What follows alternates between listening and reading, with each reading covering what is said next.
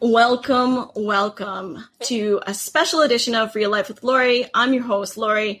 I have I would say, long distance mentor, person I look up to, and a person that I found on YouTube thanks to one of my closest friends, Michael Brody Waite. Michael, thank you so much for being on the show today.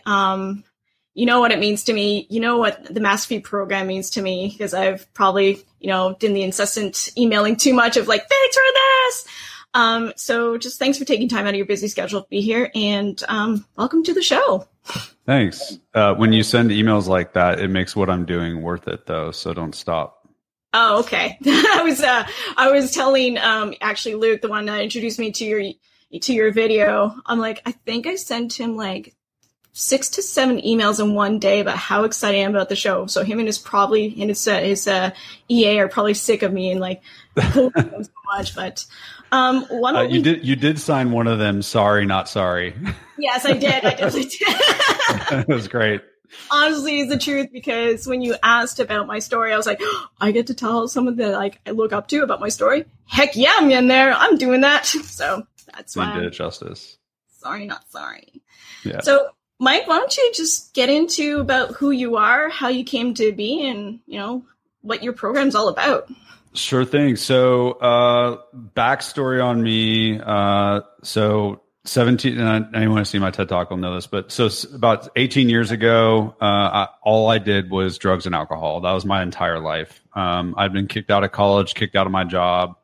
I've been fired, not just kicked out, like literally fired, and then kicked out of my apartment. And then my car was repossessed, and then I was throwing up blood. And at the age of 23, I was like, dude, I'm not going to see my 30th birthday. And if you flash forward to today, I got clean. I spent 8 years as a corporate leader, working my way up the corporate ladder as a drug addict that was homeless with no college degree to a guy with 19 direct reports and a $250 million P&L in my 20s. Left that job and started my own company with my partner. We were the co-founders of Enquicker. We reinvented access to healthcare so that people can make appointments online. And we took that company from the middle of a recession, no investors and no patents and not knowing what we're doing, to becoming an Inc. 500 company with 20,000% growth and all these great things. And we sold to a publicly traded company. Then I took over a nonprofit that had helped me, and I spent 3 years helping 2,000 entrepreneurs a year start or grow a business. And then I gave a TED Talk called Great Leaders Do What Drug Addicts Do, which Lori found me through, and that led me to writing my book. And in general, what I would say is that everything I just said, I don't want anyone to be impressed by.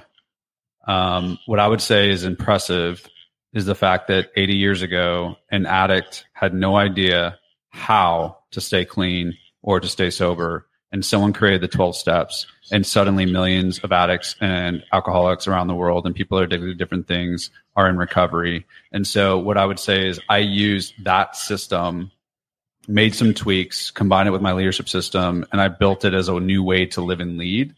And so the testimony that I just said is all about the principles that I learned in recovery and how I've adapted them into my leadership. And so if you are out there and you have a loved one that is an addict, or you're an addict yourself, what I would say is you don't have a stigma. You have a freaking superpower.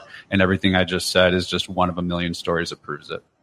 It's true. It's true. I can't say how much more that there's nothing I can say except for affirming everything you just said about it, because while I tried to go into different 12-step programs, I never could follow them. And I finally found SMART, and I worked the AA book on my own.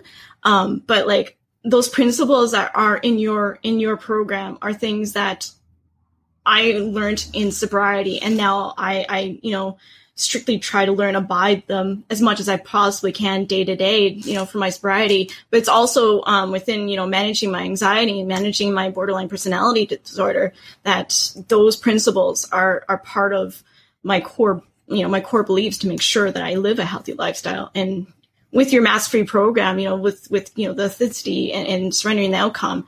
Surrendering the outcome was the hardest part for me. It's just letting go, because, with having a perfectionist personality, if you don't want to let go. You want everything to be complete and perfect, and you can't. There's no way. You can only you can only control what you control within yourself and your resources. And that's about it. So, your program. Surrender the outcome. Don't feel bad about that though. And I know you're not saying you feel bad about it, but like surrender the outcome is the hardest thing for everybody. Like it's hard. It's when addicts get clean or sober or any form of recovery that they're in. That's the hardest part. Leaders are taught to obsess over outcomes, not surrender them. Like we don't learn how to surrender the outcome. And that's why people are working themselves to death, carrying around a tremendous amount of fear of anxiety and stress all the time, and actually hindering their ability to be as effective and as potent as they possibly could because they're worrying about things that they can't control. And I think we all get intellectually that that's not productive.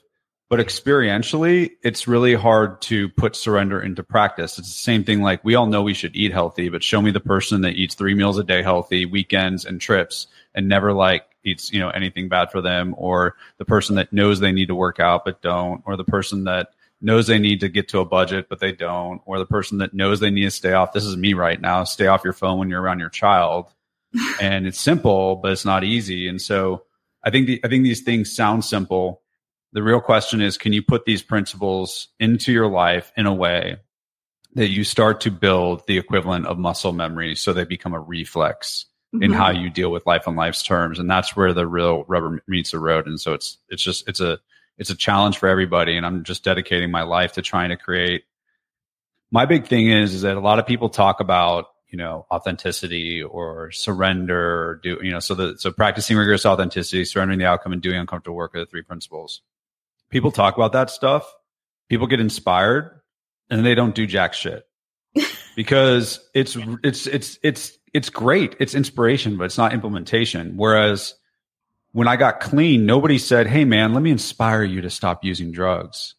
Like you can tell me to stop doing something until you're blue in the face, but until you tell me what to start instead, nothing changes. And if what to start instead, and anybody that knows me knows I worship the ground that Brene Brown walks on, but none of the people on my team could implement her book because she is an academic and she didn't create a foolproof step-by-step system to implement what was in her book. But I had that through a 12-step program. And I was like, surely if 12-step programs, SMART programs, other programs like this can make it so that anyone, not just someone who's motivated, or anyone can if a heroin addict can stop putting a needle in their vein every day where they've been doing it for years, and they can put together 10 years not doing it by implementing a foolproof step-by-step system, surely we can do this for practicing rigorous authenticity, surrendering the outcome, and doing uncomfortable work. But nobody had ever done that before. So all I did was take something that was working in one arena and apply it to another arena where a lot of people were doing a lot of talk, but they weren't doing a lot of walk. So if somebody, so we don't just say, oh, a heroin addict can stop using. We say any addict can stop using, and then they can use the same system and get the same result. And so instead of saying, okay, you should practice rigorous authenticity, surrender the outcome, and do uncomfortable, good luck, you need to equip people with a step-by-step system that they can implement, just like a 12-step program for addiction to drugs. Well, for our addiction to hiding ourselves and not practicing these principles, we need a step-by-step system to do that. Yes, exactly. The system that you're talking about, like, being able to help you do that step-by-step, I can never say the word authenticity. Authenticity. Everybody struggles with it. If I could go back in time, I would have used a different version of that word, but it works. It's accurate though. I was telling you before the program, I thought I was one of the most authentic, raw, honest people that I have ever known, because when somebody asks me my story, it's like no bullshit. I lay it all out there. And usually people are like, oh, okay, that's a little bit too much. And in your program, I've already started noticing areas in my life where I'm not authentic. And I'm like, how is this possible? I always go after the awkward conversation. I always go after like being raw and honest. And then, so I'm finding these little things creeping up, and that's what I mean with your program. It even if it's from like, a small part of your lifestyle to like larger parts, it's a program for everybody to live a better life, and getting there and doing that uncomfortable work it really is uncomfortable. I'm not going to lie. It is very, like I always tell people, like, don't come here if you want to be comfortable. Yeah. Come here if you want to save 500 hours a year. Come here if you want to unlock your full potential. Come here if you want less stress and all that kind of stuff. But like, don't come here to be comfortable. That's what I would tell employees of the companies that I ran. I'd be like, don't come here to be comfortable. Come here to make a difference and grow. But like the thing that you just said about, you are an authentic person, but then being able to be aware of where you're not being as authentic as you thought. This is why I call it mask addiction. Like, we're hiding our true selves behind a mask. We don't even know all the places that we're doing it, and some of it's involuntary. At the same time, I just did a speaking engagement yesterday for an owner of a company and his team, and he's in the mastery program with us. And so he had his whole team take the mask assessment that you can get at themasteryprogram.com. And so in 5 minutes, you take this assessment, you identify the one mask that's holding you back, what your authenticity percentage is, and you get a report.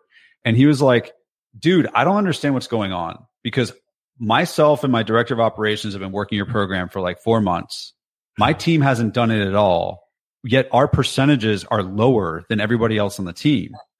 And I was like, well, the reason why is when you start working this program, your authenticity percentage goes down because you start to become aware at how many times in little instances you wear a mask. Like the other day, a wonderful woman that works at the place where I get my hair cut, had my book waiting for me, wanted me to sign it.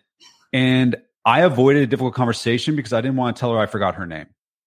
Mm-hmm. And I don't even think about that stuff, but there's all these little things that I do where I hide behind a mask. And so in the first 3 months working the mastery program, your authenticity percentage will go down, but it's not because you're less authentic or because you aren't. It's because you become more aware of all the places that you aren't. And eventually it goes back up, just like your time gets reclaimed. But it takes fearlessness. And Lori, you have that fearlessness. You keep showing up and doing the work. So like, you're only going to improve, but you have to understand the full totality of where all the masks are to be able to do that. Yeah.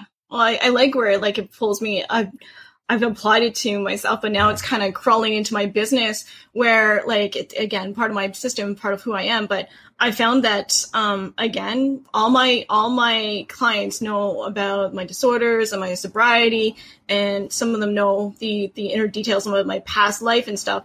But I found that I was wearing a mask for them. If I was having a bad day, or if I, didn't complete a task, or like yesterday, I screwed up one person's newsletter and I felt terrible, and I apologized, but I wasn't I didn't come out fully clean about it. And I'm like, oh, wow, that hit me again, because I wasn't being as honest as I could be. And it's just, that's where it's incredible how it makes you things more apparent to you than you didn't expect to have before. And it's gratifying to know, and I'm always about failing forward. It's gratifying to know that there's these masks that you can actually take off, fail forward like a toddler, take those steps and learning how to react and how to better yourself. And so hopefully in the future, as you step by step, you won't be actually wearing that mask with that person, or you won't be stumbling over your words when you're trying to confront them about a situation, which is what I'm now finding that I get to do, which is great. The avoiding difficult conversations one. That's the number one. Yeah. I always tell people this isn't about a destination, just like with substance abuse recovery or whatever. This is about the path. And for me, it's an instrument to stop getting in my way. Mm-hmm. For me, the life that I want to live is like on my deathbed. I don't want to look back and say I worried about what other people thought and let what they think stop how I lived. And that is something I worry about all the time. I read this great book from Bronnie Ware called The Top 5 Regrets of the Dying.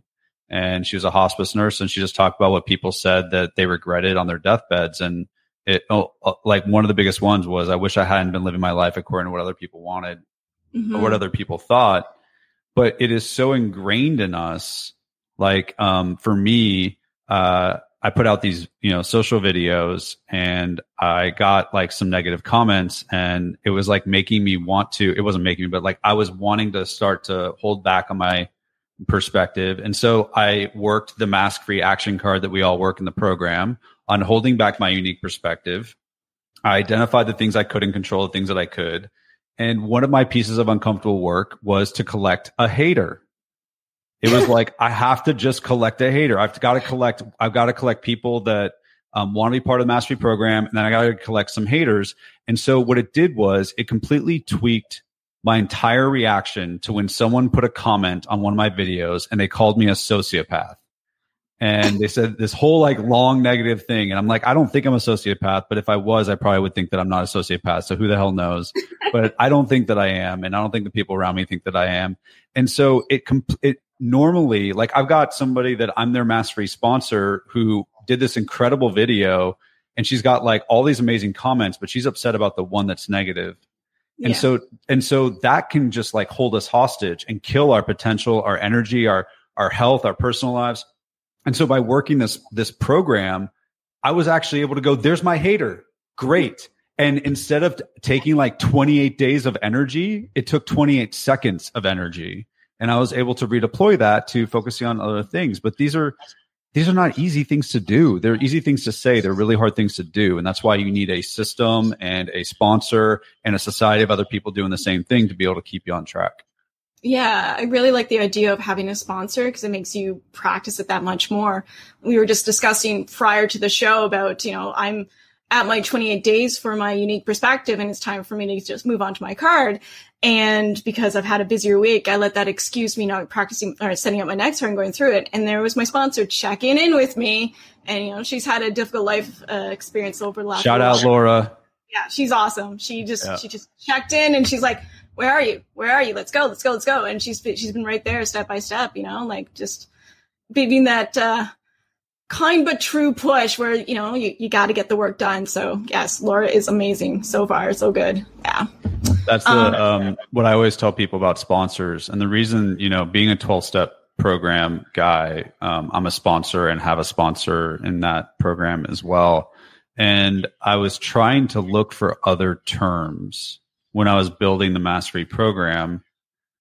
And I know that like, in business, sometimes there's like mentors that they call sponsors, like, in corporate America or whatever. But like, to me, sponsors are the best leaders in the world because instead of focusing on leading others, they focus on leading themselves. And then in doing that, what they do is they share all of their challenges in the process. So that way, the people that are following them get a full visibility into the actual human experience of dealing with life on life's terms.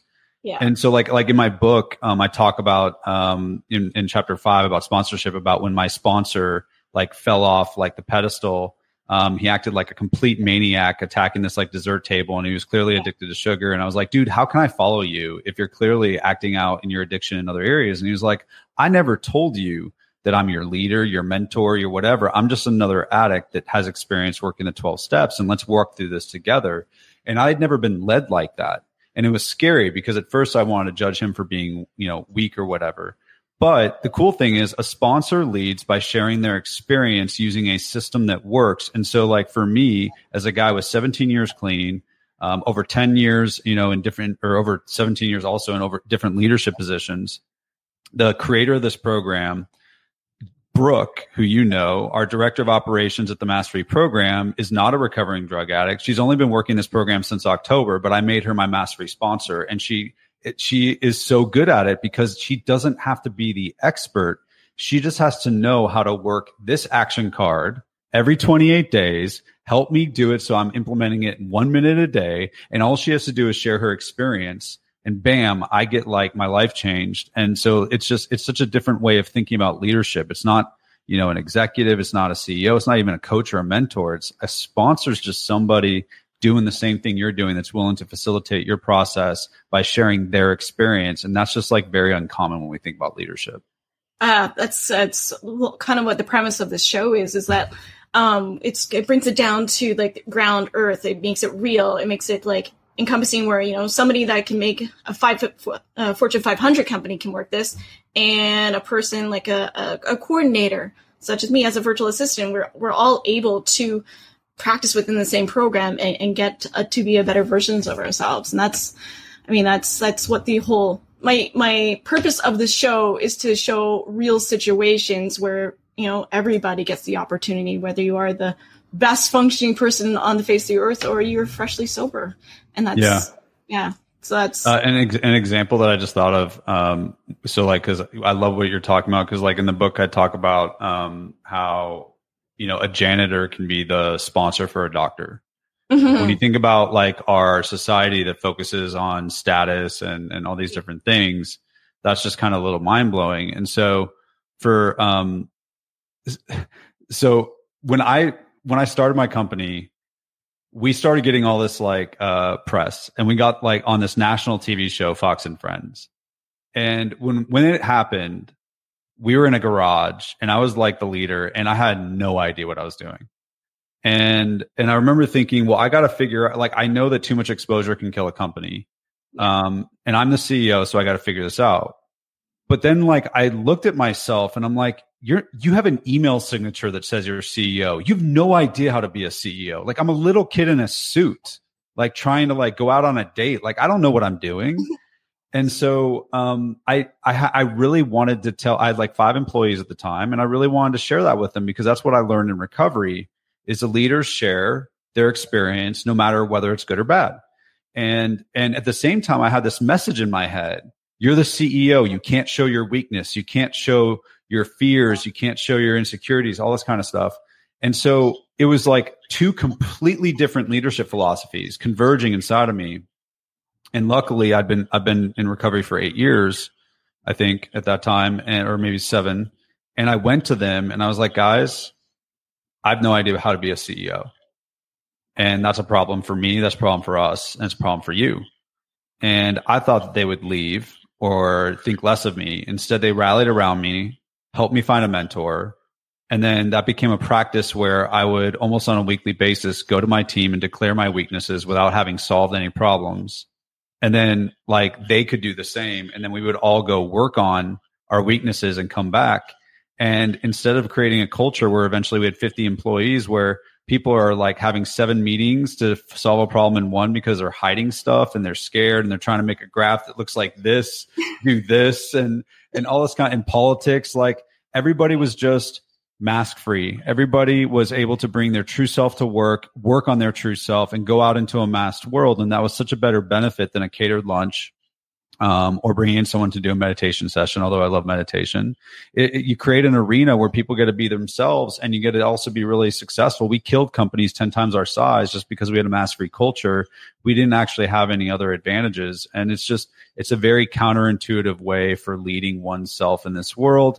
I think we're all hungry for it. So I think we'll pay lip service to it, and we'll like watch the movie or the podcast or read the book and say, yeah, we should do that. But then when the actual rubber hits the road, that's where you learn whether you're rigorous. That's why I say rigorous authenticity. Anybody can talk about the moment they kept it real in front of grandma. The question is, what do you do when like, the customer's in the room, or the boss's boss is in the room, or the romantic relationship is on the line, like whatever it is. Yeah. That's just a whole other level of being able to practice this stuff. And it just requires a level of intentionality and programming to be able to do it.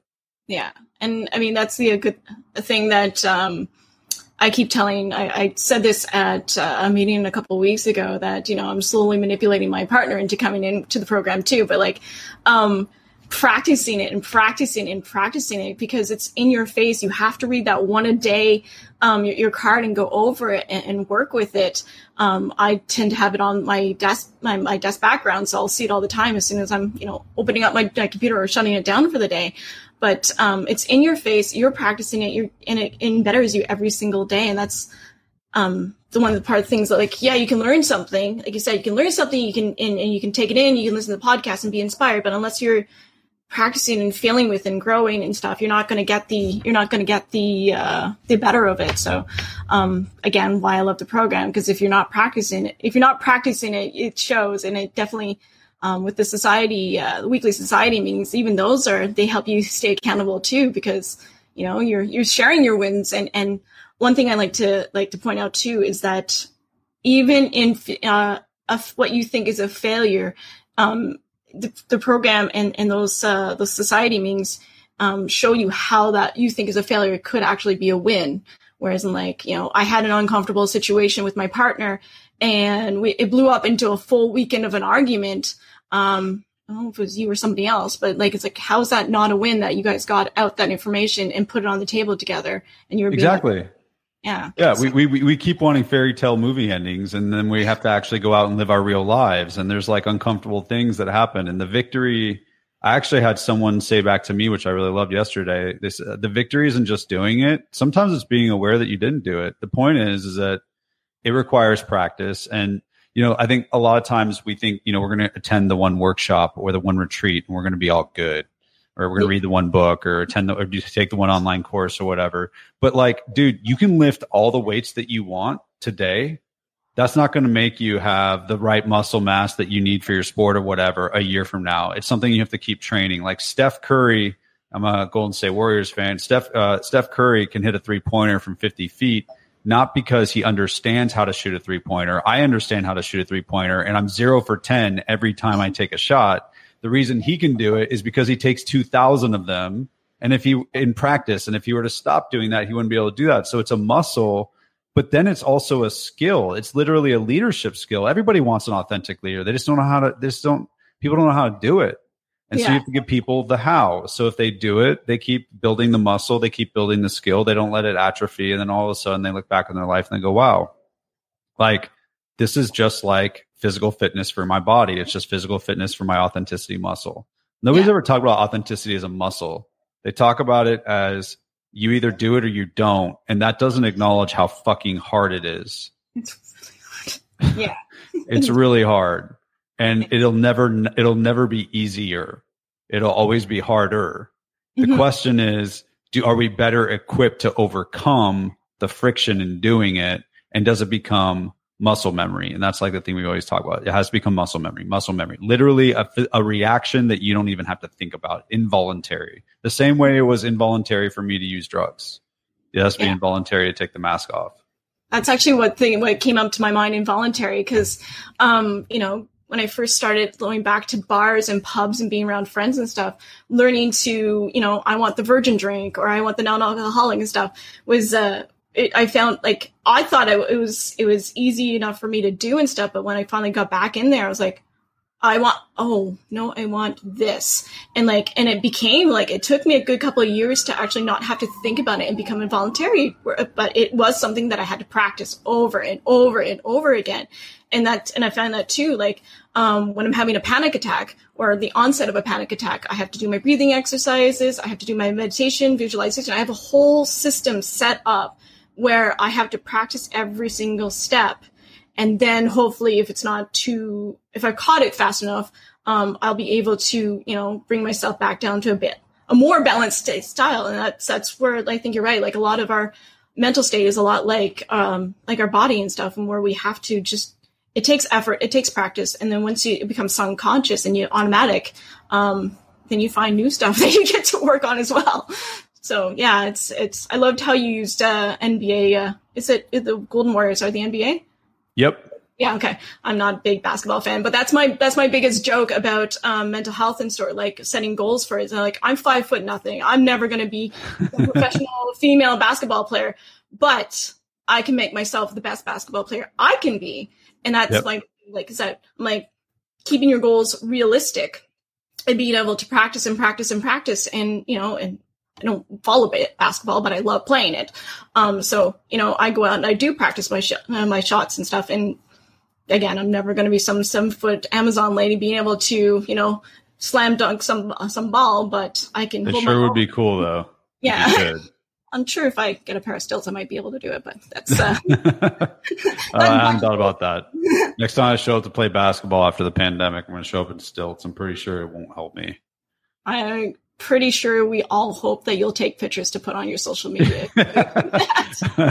Yeah, maybe I should do some sort of like dare with the Mass Free program community. Like if we get to a certain number of members, I'll go play basketball on stilts and take pictures.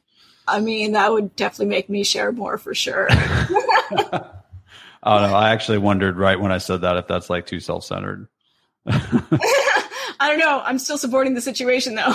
Yeah, I know. So you're actually supporting my problem. I appreciate that. Live to give. I like that. Yeah. So yeah, I just wanted to say thank you as well for myself because, like I always said, that you've been a step in the right direction for me and my mental health because I I was holding a mask back where I didn't want to completely share my story about who I was and how I came to be and how I think I'm living myself a more successful lifestyle and stuff.